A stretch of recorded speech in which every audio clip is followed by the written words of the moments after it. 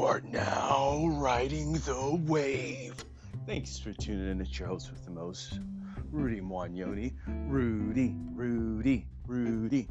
Today I want to talk about the thrift store. When is the last time you've been to a thrift store, Goodwill, Salvation Army, to either make a purchase or give some type of contribution, give some type of charitable donation?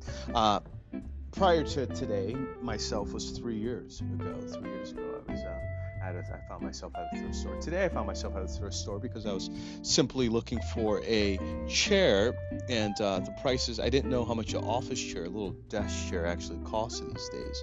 A quality desk chair is like $350, north of $300. My budget, what I was willing to pay is like $100, $150, but you can't get anything for that. Anyway, so I went to a thrift store and ended up purchasing a bar stool for $4.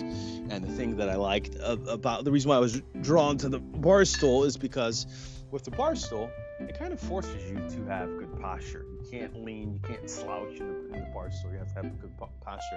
Anyways, that's not what this is about. What this is about is that when I was at the thrift store, I was just walking around, and I challenge all of you guys to go to a thrift store, because what it does something to your brain, it does something to your body, it does something to your energy.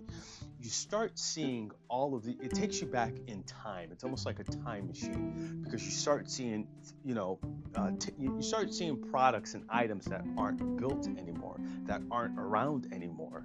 And, from tables to chairs to sofas to couches to jewelry to, ornaments to decoration to radios to CD players to wooden timepieces to wooden decoration to towel pieces, ceramic, porcelain, to bells, to crystals, just a wide gallery of just different items. And I happened to come across a sculpture by Norman Rockwell, and I wasn't looking for it. I had no idea who Norman Rockwell was until I actually got home and Googled his name. But this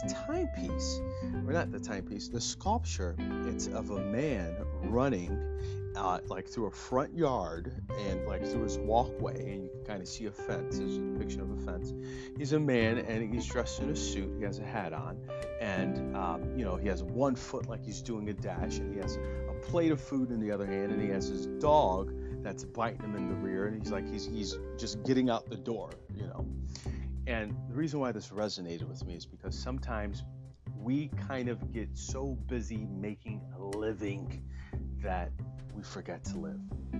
We get so busy making a living that we forget to live. We're just busy, we're on the go, don't have times for our dogs, our pets, don't even have time to even sit down and eat a meal.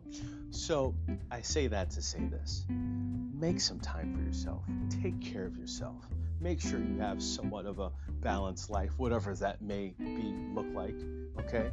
And this holiday season, give back. Go to Goodwill, buy something for yourself. When's the last time you bought something for yourself? Huh? When's the last time you spoiled yourself, treated yourself? And maybe you do that all the time. And if you do all that all the time, you're blessed and you're fortunate. So that puts you in a position to give back, to pay it forward. Anyways, go to Goodwill. You'll be shocked by some of the things, some of the art that you can find in Goodwill. I was shocked. I wasn't looking for it, just came across it. And the irony of everything is that there were like 4 or 5 different sculptures from Norman Rockwell, and I got a call. I got paged, so to speak, and I had to go. So in other words, I was in a rush, and I couldn't really enjoy my entire experience there. You can get lost in a thrift store. You seriously can. Anyways, that was helpful. That was just my 2 cents. Make yesterday better than today. Make tomorrow better than yesterday.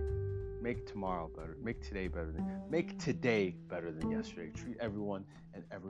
Treat everything and everybody better than you found them. Okay? You have now caught the wave.